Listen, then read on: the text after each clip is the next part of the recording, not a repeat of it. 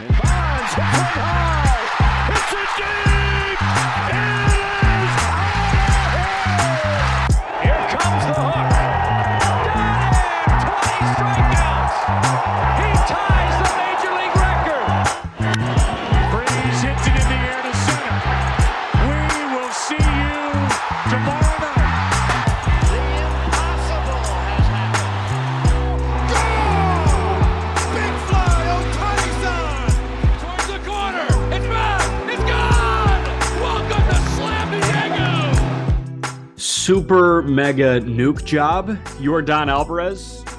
Yeah. Oh my God. That was the highlight of game one of the ALDS and the NLDS. We had all four. We've got both in the NLDS game two today. American League gets a day off. What we are going to do each time, we're going to recap the games that were the day before. We're going to preview the games that will be in just a matter of hours. Jack, Peter, Aram, this is attempt number 2, success number 2 of getting all three of us on this week in the postseason. We kind of cheated by not doing an episode yesterday, but you know what? It was a mammoth one on Monday. But I mean, we've got a lot to dive into here, man. The Phillies steal one in Atlanta. Max Fried looks very, very human. And then Justin Verlander looks very, very human, but Yordan looks the opposite of very, very human. And then here we are, the Yankees outlast King Cal Quantrill. You guys were both there. And then Julio Urias does Julio Urias things until the Padres kind of get to him, but Mike Clevenger sucked. So yeah, that is the essence of what we got to talk about. We'll work chronologically. But before we do that, how was it being at a playoff game at Yankee Stadium, gentlemen? I'll grab a couple quick words first because I know Peter can really get into this. I was just witnessing Peter's joy as he kind of took in, just I don't know what it feels like, to be honest, to have your team, have a playoff game like that and the environment that it was like. And it was funny because I was going into that, like, I wonder how much of the Yankee fandom is going to come out for Peter here. And you could just kind of see the roots of Peter just pulled out because of how insane the environment was, right? Like Yankees fans were so into it. Being in Citi Field earlier this weekend, I don't want to make this like a Mets Yankees thing, but Peter brought this up too. And again, I won't steal all his thunder there, but it was just so cool to see Yankees fans really believe on a different level than you're seeing a lot of other fans. And it was just a lot of fun to watch them just feel really amped up about this series. What you didn't make it a Mets Yankees thing. You just made it a Marlins Yankees thing. And you're always going to lose that battle, which is really tough. Correct. But the environment was unbelievable. And the Yankees just do a good job of putting on a show. Like it was just a really good show, whether it was the lights, whether it was, all the pregame stuff, Nick Swisher waving a flag, but then the fans on a different level, just have this level of belief that you didn't really see at Citi Field. And you kind of feed off of that, even if you don't have a horse in the race like I didn't. It's so funny how people talk about Garrett Cole during the regular season and you say believe and Garrett Cole in the same ballpark here. It's kind of weird, but Garrett Cole shoved, and I'm sure the energy there was infectious, Peter. Yeah, we're going to talk about the individual game later. We're going to go in chronological order, but just the difference in energy. I mean, Arm and I were in Citi Field for game 2 with Jacob deGrom on the mound in an elimination game, and it was a lot of fun. But I think we talked about it that, yes, it was sold out, but not every seat was filled. Fast forward to Yankee Stadium, game 1. I don't know if I've ever been in a spot with more energy than there was at Yankee Stadium, or at least it's in the top 2 or 3 of games I've ever been to. I've been to a playoff game once, I think, with the Yankees, but that was unbelievable. And I was in the stadium too when I was working there, but I mean, just an infectious crowd that was unbelievably awesome to be a part of. And like, my fandom, like I just caught myself feeling like a little boy. Like I was rooting for Cal. Of course, he's my guy, but my Yankee fandom came out and I was just like, screw the bet, screw everything, go Yankees. But overall, just a crazy game. So I'm going to hold it, but I need you to walk me through your, transition of emotions during that Donaldson homer / 9 to 4 put out on a single that he was dogging, but I don't blame him because he thought he hit a nuke, and I thought he hit a nuke. Everybody thought he hit a nuke, but we will get to that momentarily. Let's start with the opener yesterday, which was Braves Phillies. I mean, Max Fried, man. Aram, you and I were talking to our friend Ben Stevens on Sports Grid yesterday, and you pushed back on me saying Julio Urias is the best lefty in baseball by saying, I think the guy that gets the ball in a matter of hours, Max Fried, is the best lefty in baseball. You obviously can't make a claim off of one start in the NLDS because we've seen Max do it for the last couple of years, but Fried really struggled yesterday, man. I mean, he was falling behind 2-0, 3-0. It was bizarre to see Max Fried function like that. And I mean, Ranger Suarez had a horseshoe up his ass like I haven't seen before. I mean, you've seen it. We'll get to Cal Quantrill. He's got that same horseshoe. They've got the same recipe. But, Max Fried, I was shocked, man. I really was shocked, especially because of the importance of this start, right? We talk about the way the pitching matches up and, that the Phillies are able to really outlast them here and not have to, use a Wheeler or Nola start to get a win when they need 2 more wins to advance is pretty huge. Fried just simply didn't hold up his end of the bargain. He didn't have to dominate. The Braves still ended up putting up 6 runs. They got to the bullpen. They knocked out Suarez before that. Like the offense did everything that you could ask of the offense, but Fried put them in almost an insurmountable position, which can't be done by your ace here. And, we're not going to pick on Fried. This is going to be the trend of the episode. It's going to be aces kind of, not holding up their end of the bargain, but that's been the theme of the postseason so far for the most part, unless you're the Guardians. So, it's not unique to Fried, but it definitely put them in a spot where it was almost insurmountable. That said, the Braves almost won, and I still think they're going to come out swinging the next couple games. Again, we got to negate that because the Yankees ace did hold up their end of the bargain, but we'll get to that game momentarily. Facts. But yeah, man, I mean, Fried he did not look right, and there was something about it, and there was something about his body language that just didn't scream confidence the way it has over the last couple of postseasons. And I think it's because you fall down that early and that, by that much. It was really weird to take in. I also think that it's, Fried's been a guy who's been able to limit hard contact, like just do a really good job of inducing soft contact. 92nd percentile on average exit velocity, 90th percentile on hard hit rate. He gave up 8 balls yesterday, hit over 95 miles an hour, just getting barreled. The command wasn't there. He was missing middle. It just wasn't a good start from a guy who it almost seemed like it was a lock for him to pitch really well, even though the Phillies were gaining momentum from that wild card series. Fried has performed well against the Phillies in the past. The Phillies are a high-powered offense, and when they're rolling, almost no pitcher can dominate them. But if there was a pitcher to do so in the National League, you would give that to Fried. Just credit the Phillies offense here because Fried didn't have it, but even when Fried doesn't have it, it's still hard to hit him, and the Phillies kind of ran up on him. Yeah. And what I will say is I thought this game could be a drastic momentum swing. Like in the 6th or 7th inning, I was thinking, oh, wow, the Phillies may be here to stay. That Matt Olson 3-run homer at the end, I know they didn't win game 1, but that was the best thing to happen to the Atlanta Braves because I think that they just got a little bit of momentum back. They know that they can hang in high scoring games. It was 7-1. Yeah, absolutely. I mean, you can say, hey, our ace, came out and folded to a degree, and we still almost came back and won at 7-1. The one thing I will say too is I don't know if we'll see, even though it was Fried, it's gonna be hard for the Phillies to match that against any of the other Braves pitching. And I will say though, as Peter mentioned, the offense has been great, and you got to give credit where credit's due. Nick Castellanos, having an absolute game. Not only did he have 3 hits, but also with that game-winning catch, basically in the outfield. Which how would you imagine the game ending that way? But Bryce Harper, Bryce Harper's been banged up and it's just not been right and kind of limped to the finish line, quite literally and figuratively, at the end of the season. And he's kind of kicked it in gear. 3 more hits yesterday. This team we talked about is only going to go as far as Bryce Harper takes them. But if they got Nick Castellanos swinging it too, which we know he's capable of, right? Like this isn't some crazy, phenomenon. If Nick Castellanos has a nice postseason here, this team looks a lot different.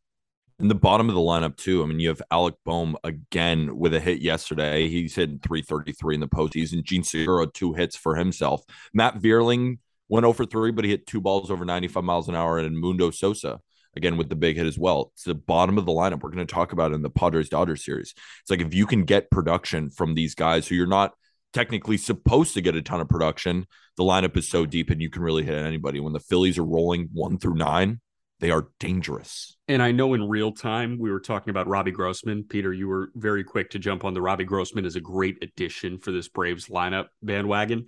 I think as the back half of the season played on from the deadline moving forward the last 2 months, I think Edmundo Sosa became one of the best sneaky deadline acquisitions. And we talked about that in the regular season, but Sosa's a guy that adds something to this Phillies lineup that they didn't necessarily have. They had a lot of boppers.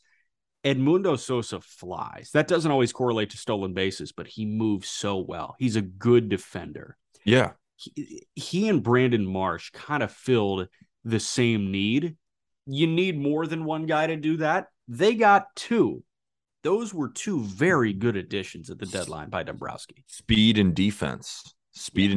And, we got to give Dombrowski a lot of credit.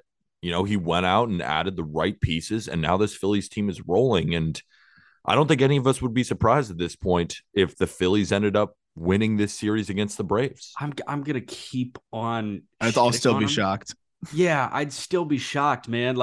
So I've got a former college roommate who texts me every time I say something that could be perceived as somewhat negative about the Philadelphia Phillies. And he's like, "You're an asshole." And I'm like, I know I am. I totally understand that I'm an asshole in regards to the Philadelphia Phillies, but I mean, this is just going to be the team. I'm telling you, if they continue to advance, I'm never going to say that the Phillies are going to win it.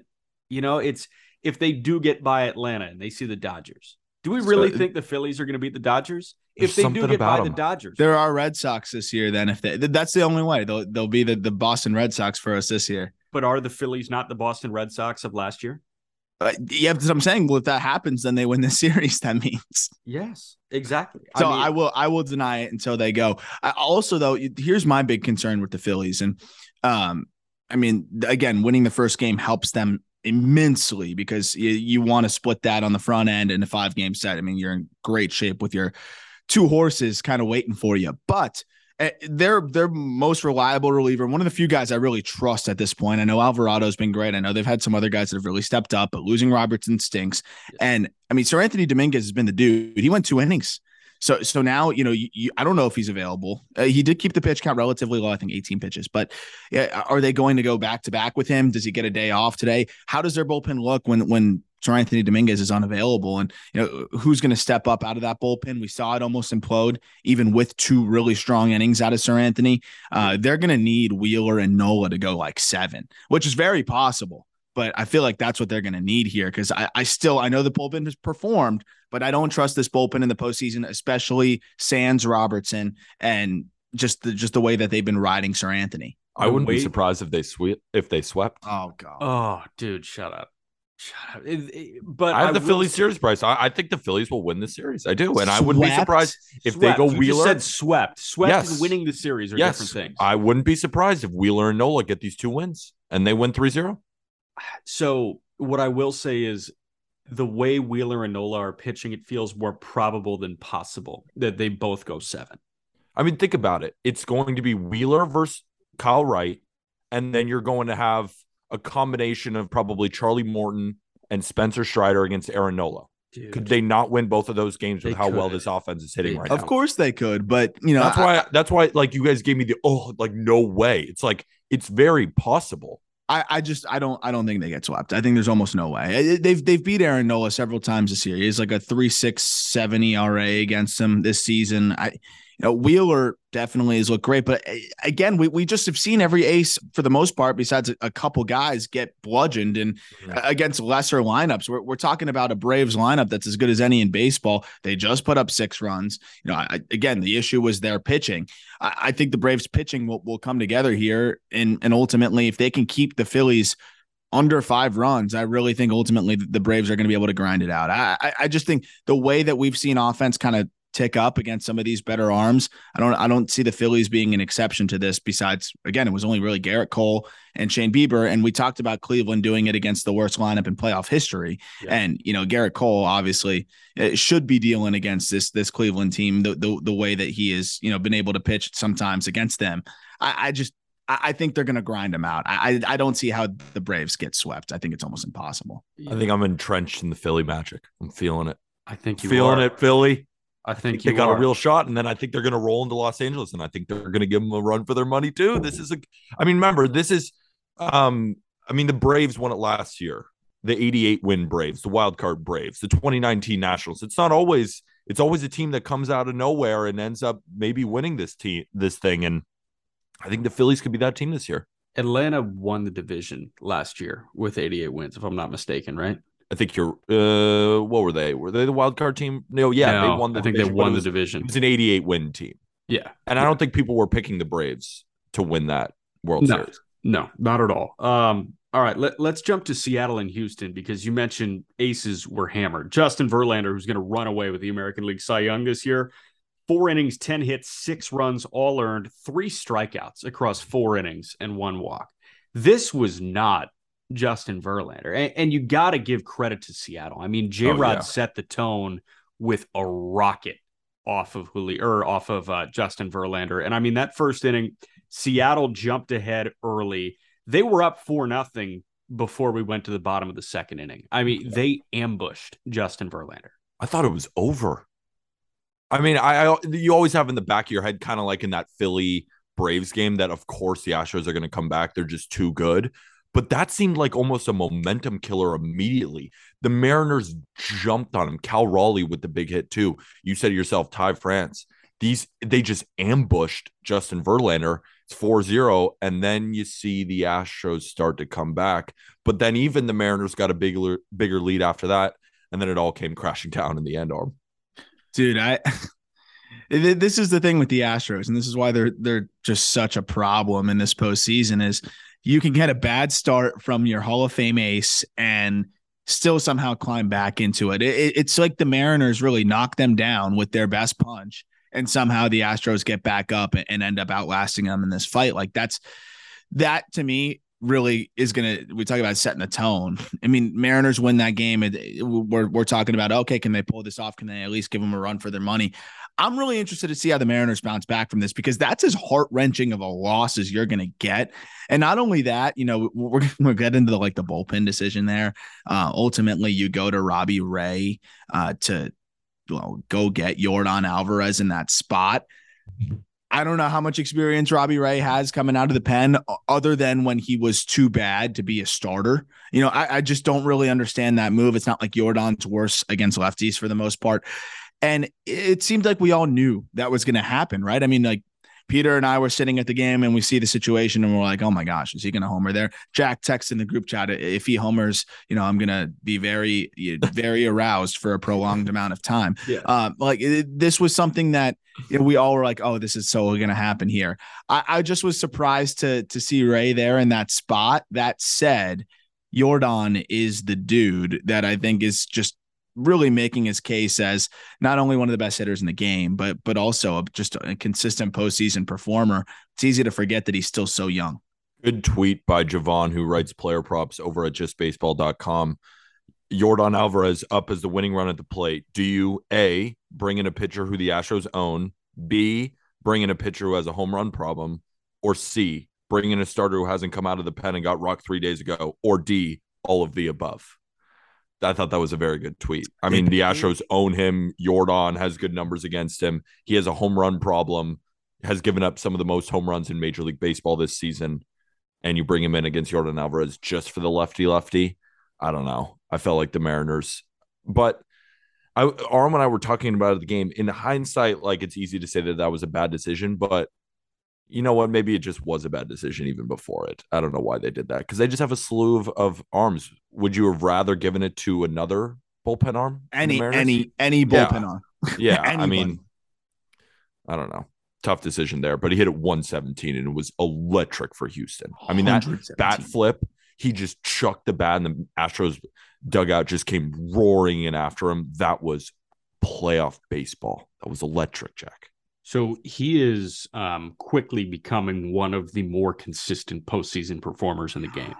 And, I want to save the hyperbole here because, we negated a certain comp to David Ortiz last night. But, I mean, he is a mini Poppy right now. He's a 25-year-old Poppy right now. And he's certainly on that trajectory, but you can't say that he is, there or better at this moment. But what you can say about Yordan Alvarez is this guy has been absolutely sensational in his career and in the postseason. Jordan, I mean, you look at his career numbers at this point, per 162 across his 4 seasons of baseball, hitting 296 with a 973 OPS, averaging 40 doubles, 43 homers, and 125 driven in.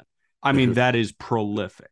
And in 35 games in his postseason career, this guy's hitting 291 with an 891 OPS, 17 RBIs.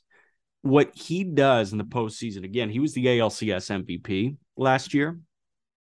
He is one of the best hitters in baseball during the regular season, and he does not take a step back. And I think when Robbie Ray came out of the bullpen, and I'm not just saying this because I'm pounding the pavement against Robbie Ray. I'm just saying, that there's a good chance that something bad happens for Seattle. And the worst thing happened for Seattle. And it was not a ball that you had to wait to see if it got over or not. It was a tank pulverized into oblivion. It was a home run as soon as it left Robbie Ray's hand before even Jordan Alvarez swung. I'm just curious, why didn't they bring in Swanson? Why didn't they bring in Penn Murphy? You thought Robbie Ray was the answer here? That's more of a tone-setting decision, I think, than anything. I think Scott Servais asked Robbie, hey, are you good to go in a situation that presents itself? He says yes. And that's something that could galvanize Seattle. My thought is that's something that could galvanize the Mariners. You know what galvanizes Seattle? A win. A win? Yeah. And ultimately, I want to go to the hard-throwing slider wielder that they pull out of their bullpen that's just going to throw nasty stuff. Also, you could probably benefit from just not pitching to him. I know this lineup is brutal top to bottom in terms of like what you have to see, what you have to deal with. And I know Bregman was a problem in that game too. He also homered, but I would have definitely nibbled at the corners, pitched around him a bit more. It didn't seem like that was the plan for Ray. He went right after him, which is even crazier. 94 right there. And wasn't it an 0-1 pitch? Just not good decision making overall. It's shocking to me. But that said, you can't take anything away from the Astros, which is the fact that they are just a juggernaut of an offense. To go with the pitching that we got to also highlight the fact that after Verlander gave up 6, the bullpen did its job, right? I mean, Abreu comes in, doesn't give up a run, strikes out 3 in an inning and 2/3. Javier gives up 1 run. That's it. That's all they're going to get from the bullpen. Then Hunter Brown, shutout inning, and then Montero, shuts the door. I mean, that's really what is amazing with this team is when the starters aren't there, you still have the bullpen that can keep the deficit in check and an offense that can pretty much overcome any deficit. That's what makes a championship team. I'm not counting out the Mariners from winning this series. Obviously, it's just game 1 and there's plenty more baseball to go, but this felt like a very deflating because you consider the Mariners, I guess their problem this year has been their offense, even though they're just a really good team. But if you found a hole, it's their offense. And they put up 7 runs and you lose on the back of your bullpen because Robbie Ray was the guy who delivered the final blow. But Andres Munoz, an inning, gave up 3 hits, 2 runs. Got him into that position. Yeah, I mean, that's true. And Sewald obviously was the guy who ended up really got the giving hold, up though. the final blow. Yeah, nice fucking stat. And then Robbie Ray, the hammer. So it's just when your offense scores 7 runs and then it's your bullpen that gives it up. But Gilbert pitched pretty well. Yeah, Gilbert was pretty good. Yeah, especially like on the road game 1 in Minute Maid Park. That's a tough environment, and we know how lethal this Astros offense is. For him to go in there and have almost a quality start, 5+ 3 runs. I mean, that was solid. He looked good. If you got that win and you handed the ball off to Luis Castillo tomorrow after an off day today, I mean, Astros fans are shaking in their boots. As they should be. But now Astros are in the driver's seat.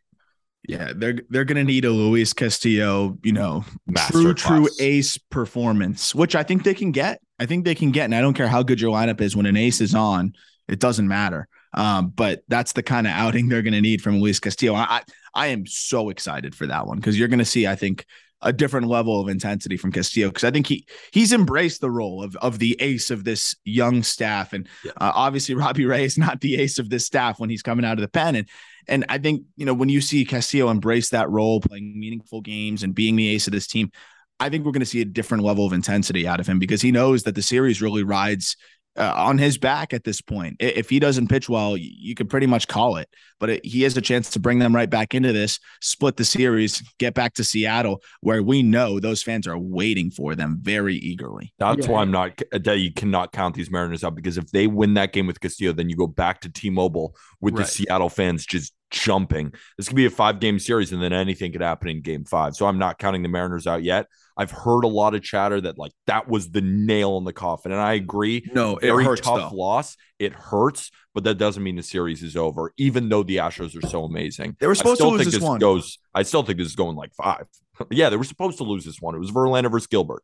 Yeah, and we'll see how Castillo and Valdez shakes out tomorrow. Off day today again. Last thing on this Astros-Mariners game that I want to hit on, how do you guys feel about the pitcher usage for Houston? Because you've got Framber game 2, McCullers is the probable game 3. You used Christian Javier for 4 outs and Hunter Brown for 3. Found it weird that they were going to Javier and Hunter Brown down 5 runs, 4 runs at that time. Didn't understand it. Why was Javier? Couldn't Javier be the game 4 starter? I thought he should have been the game 3 starter. Or game 3 starter. Game 4, yeah. They just keep using him in the bullpen. The Astros like, screw your preconceived notion of who you think Javier is. He's our bullpen guy for some reason, even though he's been one of the best starters in the American League this season. I think, which this might be weird, but at least from the Hunter Brown perspective, I think they literally wanted to get him work because these are 2 guys that haven't pitched in a week, right? I'm wondering, at least on the Hunter Brown side, I don't know about Javier. I would love for that guy to get the ball game 4, but they might have wanted to get him work too, because you don't know how the game flow is going to go the next couple of days. I think in that one, they definitely wanted to get Brown work. He isn't pitching over a week. Javier, I don't think has pitched in some time either. That's the funny part. I think they just wanted to get them a little bit of work there, but I don't know how that's gonna factor into their usage moving forward. I assume both are very available for the next game as well. But yeah, I think it was just they've been going so long without throwing. They wanted to just get them a little bit of run. Yeah. All right. Next one that we got to hit on is Guardians Yankees. I mean, but before we do the game intricacies, Peter, I do want you to walk me through your transition of emotions during that Donaldson out. No, I mean, it was weird. I mean, especially like in game, because you're not sitting on your couch and you're just getting consistent replays. So in real time, it was just so bang bang, and all of us were looking at each other just so incredibly confused. But at that moment, it did seem like the Yankees had the momentum. So I guess it wasn't as deflating as maybe it might have seemed like on TV. It was more just like, whoa, that was crazy. And like Donaldson, but to Donaldson's not credit, because it was a dumb play, everyone in the stadium thought it was a home run too. Or at least I thought it was. Aram, I think you did too. And I think most Yankee fans thought it was a home run. So that's why we were almost much more confused rather than upset at Donaldson, because it seemed like it went out. Yeah, it wasn't as outwardly like fuck Donaldson as I thought it would be. I still had a field day. I had a great time. That's an anti-Donaldson guy. Yeah. You'd have a field day, but in the stadium, it was just like, whoa, that was the weirdest play. They showed the replay though, and the second they showed the replay, you just hear everybody like, "Oh shit!" Like you see it hit right off the top of the wall, and I looked at Peter. I was like, "Dude, no way!" But it's one of those where it's tough because it's so short on that side, and you kind of assume anything that has a shot out there is leaving, right? Like when you do hug it down the line, you figure it's gone. And Donaldson has hit several home runs this season that kind of just snuck over that wall over there. And, I think he thought he had the latest one, but in the playoffs, I know it sounds like cliche and whatever, but you got to be booking it out of the box, man. Like you have no idea. And even if you think it's gone, like, okay, God forbid you run into second and then it ends up being a home run, then you jog the rest of the way. Like it wasn't like some nuke off the bat. We thought it was probably gone, but I don't think we were like, oh, pimp that thing and watch it fly. Like it was like, oh, is that going? Is it going? Is it going? It's gone. Oh, maybe not. Like I just don't understand how this still happens to players. Like it's one of those things where I'm all for pimping the home runs. It's awesome. It's fun. But hit it like Jordan did. Hit it 117. Hit it 117 on a walk-off. Then you can where it goes 500 feet. That Donaldson was going to be a squeaker regardless. It's not like he crushed that ball. And maybe this was specific to our area, Aram, but I could hear the Yankee fans near us being more upset at the fan who didn't cheat and reach their arm over the fence on the Jeter home run. than Donaldson. It was like pull a Jeter, like in that game where that home run where the fan reached over the fence. So it, at least the energy around us, it was not upset at Donaldson. It was just people were more upset when Cole gave up the solo shot to Quan. Everyone's like, $36 million for this. I'm like, dude, people were on his ass. It was like he gave up a 5-run home run. That's what it seemed like. Like that was the thing, is people are waiting to pounce on Cole. And that's where I kind of want to toss it to Jack here, who loves the pitcher narratives. I love Jack's thoughts on this because, we were there and it was like, the question we were asking is like, oh, is Cole going to rise to the occasion? Is Cole going to rise to the occasion? Of course we said no, or I did. But I said regardless. No. I took his over, on strikeout props. So I think my truly deep down, I had a feeling he was going to shove, but I won't, admit that before. And he shoved.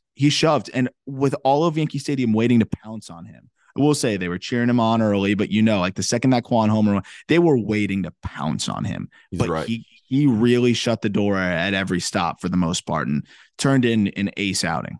Yeah. And just that energy of them wanting to jump on him. Once he then got out of that big inning where his bases loaded and then he started to gain traction, you saw the energy shift from, yes, we're watching Gerrit Cole home run, vulgar insults being thrown to, here's our ace. And he delivered that ace start.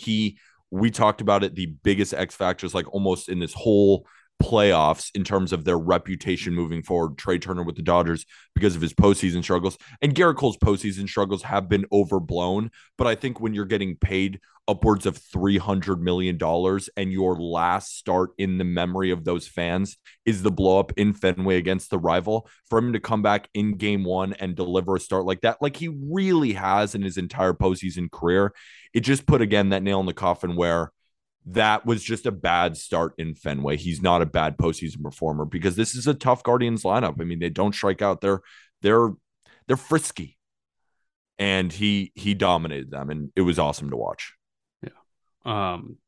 What I will say is headlines all you got to know from Lindsay Adler with The Athletic, how Gerrit Cole, Yankees ace, handles the hardest job in the league. Yeah. It is the hardest job in the league. And Yankee fans, I'm telling you, Yankee fans fucking hate Gerrit Cole. I do believe that with every ounce of my being. You guys hate Gerrit Cole. I think that's a little much, but I don't think it's unfair of you to say, because I think even me included, we're waiting to jump on this guy. It's just when you are paid an incredible amount of money, and it's not like you're a hitter where you only get, 4 at bats in a game and like you could strike out 3 times. But if you hit a big homer, pitching is different. If you give up a 3-run home run, the box score looks a lot different for you. I agree with you. I think it's weird because he's also had so many things when he's being interviewed, right? The sticky stuff. It's the personality that's baked into this whole thing too, right? It's like, it's the way he is that I think also brings this out of people a little bit. But what I will say is, this isn't unique to Yankees fans and Gerrit Cole. I mean, we're talking about Mets fans who talk a pitcher that's getting paid big money, Max Scherzer. They booed that man off the field. I know he sucked. But here's the difference. Here's the difference. They went into that start saying, oh, we got Max on the mound, we're good. Yankee fans, they go into that start saying, shit, Gerrit Cole's on the mound. Like, he might blow up and we might be pissed at him. Like, that's almost what Yankee fans default to with Gerrit Cole, I think.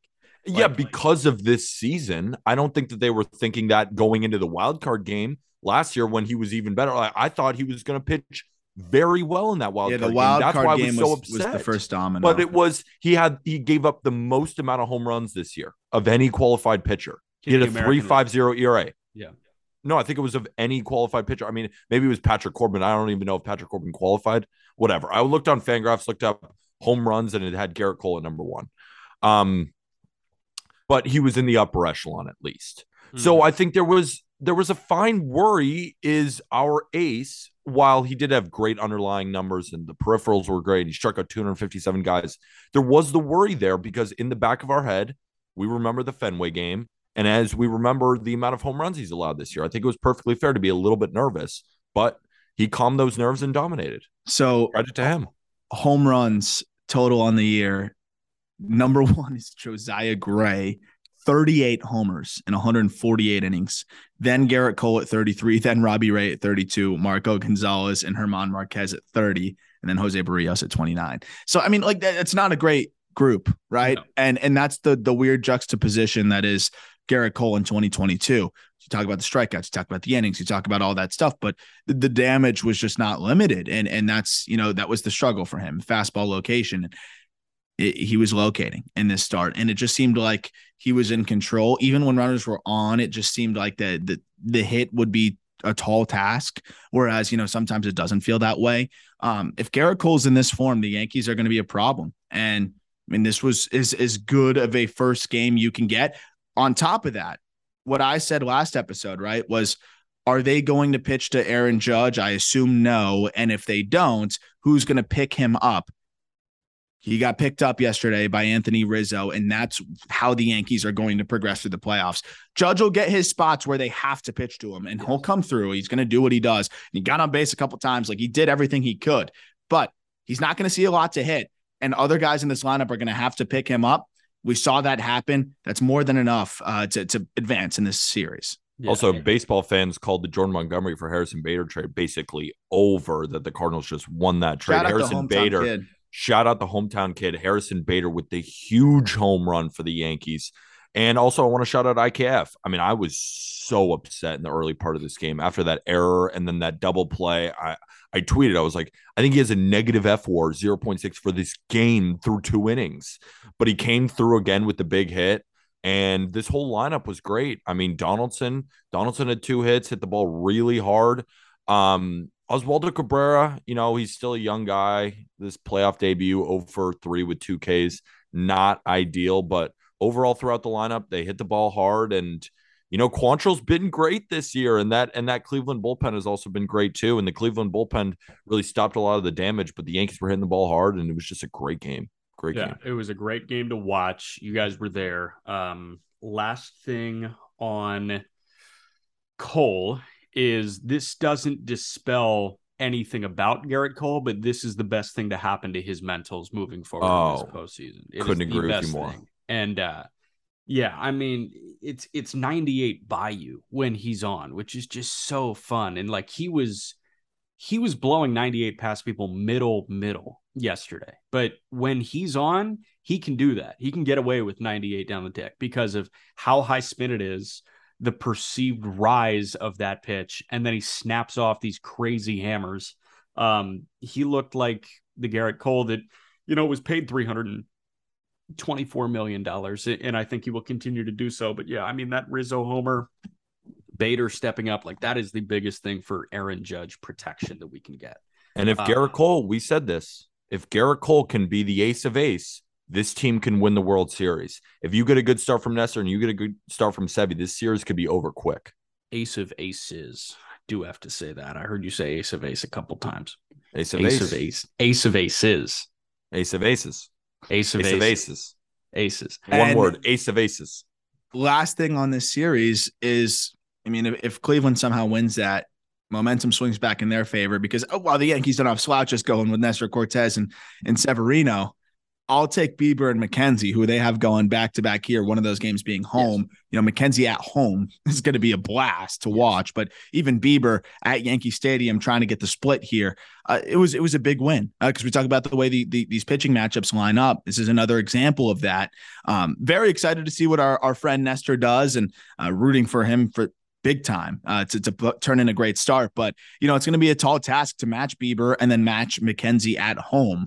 It was 7. Yeah. It's going to be tough. Well, what I do know is that, we've said it before too, the Guardians have struggled against lefties. They're going to go up against Nestor, and the Yankees have kind of beaten up on Shane Bieber. They beat up on him in that 2020 postseason, even with Bieber being so electric, winning the American League Cy Young.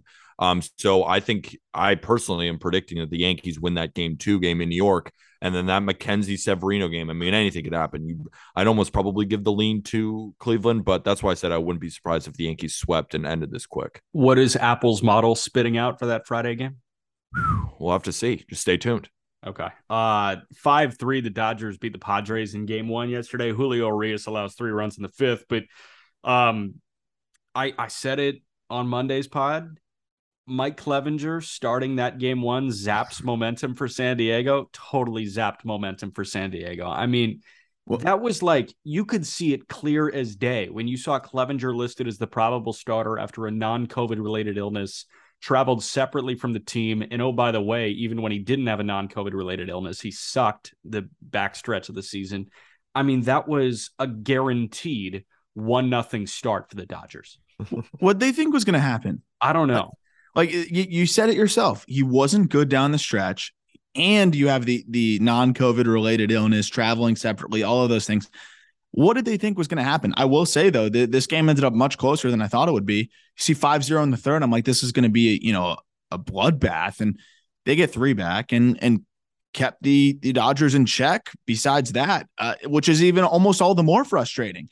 You have a decent start from whoever gets the ball there, and you might have a chance in this one. You get to Urias for 3, and that's the impressive part. They did have them in a couple of jams later on that they couldn't really push the run across, but might have been a little bit different if they didn't have a 5-run deficit to start with. And that's what is most shocking to me. The fact that you get after that pretty much 6 1/3 scoreless innings from just a bunch of other random relievers compared to what the Dodgers are rolling out there. Like, that's frustrating because you feel like you could have had a chance if you didn't have Clevenger go out there and give up 4 earned runs in 2 2/3. And while this was a tough one, it almost kind of felt like that how the Braves built momentum at the end. I think the Padres building momentum against a guy like Julio Urias, who has been arguably one of the best left-handed pitchers in all of baseball, maybe in the National League this year by the numbers. So to be able to get 3 off him, make this game close, because it was also, there was a double play from Will Myers where he kind of hit the piss out of the ball. And it was a great play by Gavin Lux, the turn by Trey Turner in order to get that out. But they were close here, and they were supposed to lose this game anyway.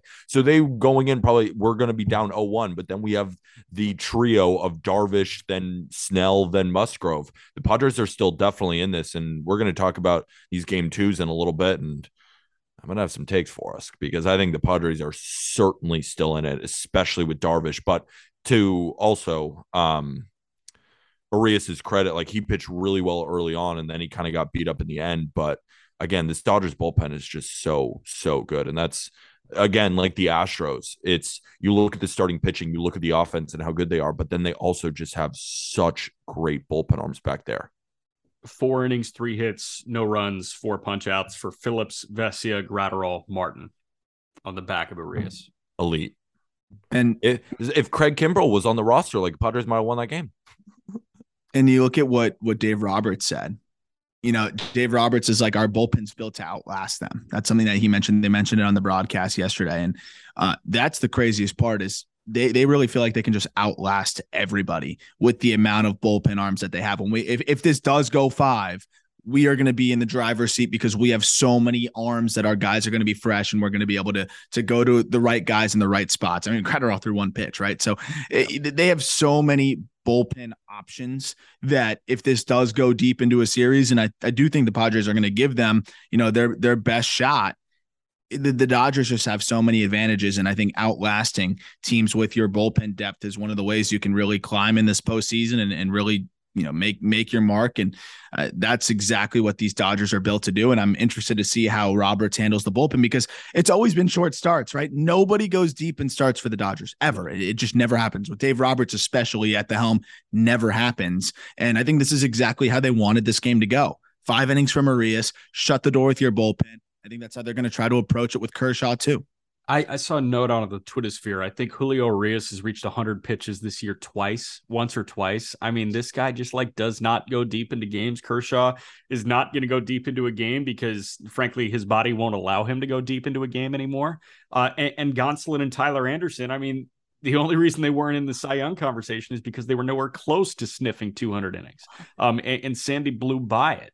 So Yeah, I just think it's crazy the confidence they have in guys that pop out of nowhere, right? And end of 2020, beginning of 2021, do we know who Evan Phillips is? Fuck no. Do we know who Alex Vesia is? Fuck Yes. no. Yeah. Vesia? Yeah. We know? Vesia's been a dog. Nah, he was a Marlin. That's the only reason why I know who he is. Yeah, He exactly. had a crazy scoreless inning streak with the Fish, and then of course they traded him. Like the only guy that we do know is Trinan and Kimbrel, obviously. But I mean, Yeah. you didn't use Trinan or Yency Almonte yesterday, and those guys are beasts in the Almonte is sick. Yeah, Almonte is sick. real good. So, like, I think the Dodgers are set up for a lot of success here, and I think that they can ride Kershaw for 5, maybe all they 6. need. That's all they need, which is just so crazy. Let's shout out the bottom of the Padres lineup that just continues to roll. We talked a lot about the Dodgers, but I mean, Ha-Seong Kim, he went 1 for 4 with a run scored. Trent Grisham again, 1 for 3. Dude. Austin Nola, 1 for 4 with a run scored. We're shouting that out. I mean, the bottom of the Padres lineup, if we're comparing it to the top of the Padres lineup with, Juan Soto, Manny Machado, and Brandon Drury and Josh Bell going a combined 1 for 11. I mean, the bottom of the lineup with Jake Cronenworth, who again went 2 for 4. The reason I'm shouting them out is they were the only people providing production for this Padres lineup, and that's what they've been doing this entire playoffs. Yeah. All right. Move forward to game 2. Quick predicts. Let's do it. Phillies Braves. Let's start 4:35 today. That's Wheeler and Kyle Wright. Zach obviously coming off of an incredibly strong start. Kyle Wright has a lot of rest under his belt. Again, I like this late momentum that Atlanta built. I do. I think that Wheeler is firing on all cylinders right now. I think that fastball at the top of the zone can live there. But I think that Atlanta can make a correction. I think low scoring, and I think that Atlanta wins this by a run. Phenomenal. I hope so. I hope so. I want to see. I honestly don't have a preference. If it does go 2-zip, I think the Braves still put up a good fight, but I want to see this go 5 regardless. So however that has to happen, I would love to see that happen. Wheeler, weirdly, right now, even though Nola's looked so insane, Wheeler almost scares me more because I have faith that the Braves just kind of know how to grind Nola out. Even if he's on, I feel like they'll get him out of there in 5 or 6. The way Wheeler has been efficient and the way that he can go deep into games, I'm a little nervous that he could end up, kind of carving them up. And that's the thing. Can they grind him out? Can they get him out of there? It's not really about getting to Wheeler or Nola. It's about getting them out. Yes. Just getting them out of the game before the 7th inning. If they can do that, I really think they'll get to the bullpen. But, that's a tall task because Wheeler and Nola, when they're on, they're some of the most efficient pitchers in baseball, especially Nola. But they're going to have to outlast these guys. And I'm very interested to see how they can grind them out because some of these guys in the Braves lineup are extremely aggressive. And you want to see more pitches. You want to get them out of there. But also you don't want to go too deep into counts and put yourself in a spot where you can strike out. So I'm very excited to see how they set the tone, what their approaches look like. Cause I know they're going to have a very tangible plan against Wheeler. And I'm very interested to see what that looks like. Yeah. I think the Phillies are going to win. I think Zach Wheeler is going to dominate. Because I think it's also important because Nola has pitched so many innings this year. He's been healthy for basically the entire season. But Wheeler, he dealt with that injury. Now he's back. It's not the 200 inning Wheeler. This is fresh arm. And if he's going 99 to 100, I mean, it's not that much of a drop off from like a Jacob deGrom. I think Wheeler, when he's on, is in that type of breath at this moment. We saw it against the Cardinals. The Braves strike out a lot, and I think Wheeler's going to have his way with them. And I think that if Wheeler can go 7 or 8, and then you got Alvarado, like you might not even have to deploy Sir Anthony Dominguez. And I think Kyle Wright, the Phillies are low ball hitters. I could see the Phillies, kind of hitting around Kyle Wright a little bit. I think the Phillies are going to get an early lead, but I think the Braves are going to claw their way back. I agree. I think it's going to be close. I don't think the Phillies just dominate this matchup, but I do think that they win. And I wouldn't be surprised if they win by a couple runs, but I think Philly wins by 1 or 2. That's my prediction. Okay. What's interesting is you look at Kyle Wright. He's pitched the most innings against 2 NL East foes. One is the Nationals. He's thrown 20 innings against them, a 3.15 ERA.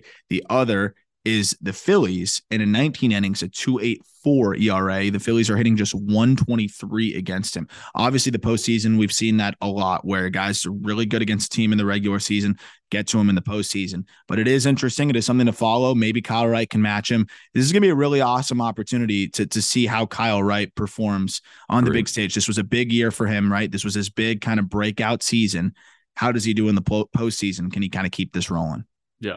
Nightcap at 8:37 is Darvish and Kershaw in Padres Dodgers. What I will say about Darvish, 4 starts, a 2.5 ERA against the Dodgers this year, but his ERA jumps by a run on the road. 2.6 at home, 3.5 on the road. Darvish just put together a great start against New York, and the epitome of a Yu Darvish experience would be him getting blown up his second start, right? 1 on, 1 off. That's the Yu Darvish special. I really don't feel like this is as legacy cementing a start as we like to make every Clayton Kershaw postseason start feel. I don't feel like Clayton Kershaw is, Kershaw was Kershaw this year, even though he was 12-3 with a 2.28 ERA. But it doesn't feel like, okay, here he is, the best regular season pitcher of all time. Let's see what you do in the postseason. It doesn't feel like that just because he's been so on and off, and the Dodgers have been so freaking good, regardless of if Kershaw is in the rotation or not. I think this is going to be the most stress-free a postseason outing as Kershaw has had in years. Agreed. And I think that Yu Darvish falters. I think the Dodgers jump out 2-0. You said in years, I think in his whole career, this is the least pressure that's ever been on him. They're up 1-0 anyway. They are the better team. They're at home. It's almost if they lose this game, it's not that big of a deal because I'm sure that they have full confidence in their bullpen and their offense to keep rolling. And, you're right, Jack. Yu Darvish has had his problems on the road, and he's had his problems on the road his entire career. But that ERA is a little bit inflated from a couple of absolute bombshell outings where he just got rocked. Overall, he's been good both at home and on the road this season. I think the Padres win this game. I think they even it up. I think we get a really good start from Yu Darvish, even though Clayton Kershaw has also thrown 12 innings and allowed 1 earned run to the Padres. But that was earlier in the year. That was before Juan Soto came over. That was before Josh Bell came over. That was before Brandon Drury came over. I think the Padres, even the series, I think they gained a little bit momentum with the late runs against Julio Urias. I think at this point, they think they can hit anybody, and they're playing with nothing to lose here. Because nobody expects the Padres to win this. Same thing with the Phillies here. I think the pressure is all on the Braves, and I think the pressure is going to mount a little bit for the Dodgers, and the Padres squeak out a win here behind Yu Darvish and the Josh Hader bullpen. In the Josh Hader bullpen. The Josh Hader bullpen. On only like 3 days rest, right? I think that's enough rest for him. Shit, I don't know. You don't know? Well, to piggyback off of Jack's point on Kershaw and the limited pressure relative to what he's experienced. I mean, since Kershaw, joined the Dodgers at the big league level in 2008, I don't think there's ever been a season where you're like, okay, just 5 from you, Clayton, and we're good. Like this version of the Dodgers, the way that the game is trended, and also the Dodgers being one of the leaders in that trend. Yeah, it's really just it changes what he needs to do, right? Like Kershaw has to give you 5 innings. Okay. If he goes and gives you 5 innings of 1-run ball or even 2-run ball, everyone says, all right, good start, Clayton. No one's talking about his legacy. No one's talking about anything. Like, I agree. I think this is a totally different, kind of situation here. I think that's why he's going to rise to the occasion. It's about the bullpen though, and we'll see how that bullpen holds up. Obviously, it's really, really good, but it only takes 1 swing from some of the most talented hitters in baseball, and that's why the Padres, if they can keep it within 1 swing, they're a scary team. He's in the LeBron conversation, right? Like if LeBron gets the finals again, he's already cemented his legacy. I'm not calling Clayton Kershaw the greatest player ever, like you could say LeBron is, but I think he's in that realm where he got the monkey off his back in the last postseason and he performed very well. And it's only really been some blow up innings. Like it's always, I joke around with my Dodger friends that Clayton Kershaw through 5 is great, but it was that 6th inning that always came back to bite him. I think Clayton Kershaw is fully ingrained in all Dodger fans' hearts. Even if he doesn't pitch well, he's still their GOAT. Another thing we got to factor in, I'm all about the non-baseball intangibles. Clayton Kershaw at the beginning of his career, no kids. His entire focus was on baseball. This guy's got several, I think 2 or 3 kids now. And listening to the interviews that Kershaw does, it's so very clear that he is fully ingrained in the dad lifestyle and the SoCal parent and husband lifestyle, I think this dude is actually thinking about baseball less than he ever has in his entire career. And that's a good thing for him, especially in the postseason. I think the more you can compartmentalize negative baseball thoughts, the better. And I think that this guy is probably, and he will probably tell you, he thinks about baseball in the healthiest way he ever has in his entire career, which is cool. Very cool. So I think it's going to be a great game again. I just can't wait for these games today. But I'm going with both dogs. We'll see what happens. I'm going with both favorites because I am chalk. I mean, they'll probably win. I mean, the Dodgers. That's how it works, right? It's easier. It's easier to say that. No, but I mean, I think it's interesting. The Braves are like minus 140 favorites with Kyle Wright and against Zach Wheeler. Like, I just think that price for Wheeler, just from a gambling sense, is the way to go. And you got Yu Darvish at plus 165. I'll be jumping on that one. But and if you win those bets, whichever way you go, why not use code October15 in order to get some Just Baseball merch? 15% off. That's in the episode description. Get yourself a hoodie, get yourself a hat, be rocking the Just Baseball merch. And remember, if you are at a game and you're wearing a Just Baseball merch, feel free to tag us in it and we'll put it on our Instagram story. We want to shout you out. Thank you guys for ordering the merch. It's the best way to support this podcast, as well as if wherever you're listening on Apple Podcasts, Spotify, if you could rate and review 5 stars, let us know what you're enjoying about the podcast. And if you're watching us on YouTube, might as well subscribe, right, Aram? Subscribe. Of course. Why not? Why not press that red button? Give us the like. Let us know in the comments who you think is going to win this game. Anything else, gentlemen? I don't think so. Happy baseballing. I am juiced up for the ALDS tomorrow, and I will actually be on the road, so I can't join you guys for the Thursday episode. But what I will say real quick, Luis Castillo and Framber Valdez at 3:30 tomorrow, Shane Bieber and Nestor at 7:30 tomorrow. Oh my God, you know where to find me. And the answer is TBS for about 3.5 hours, and then TBS again for about 3.5 more hours. Who's on the call for that? It's Brian Anderson. It's BA, Jeff Francoeur, and Matt Weiner for Seattle and Houston, and then Guardians Yankees is Costas, Ron Darling, and Shahadi again. Excited for Brian Anderson. Excited for Brian Anderson. And with that, thank you, everybody.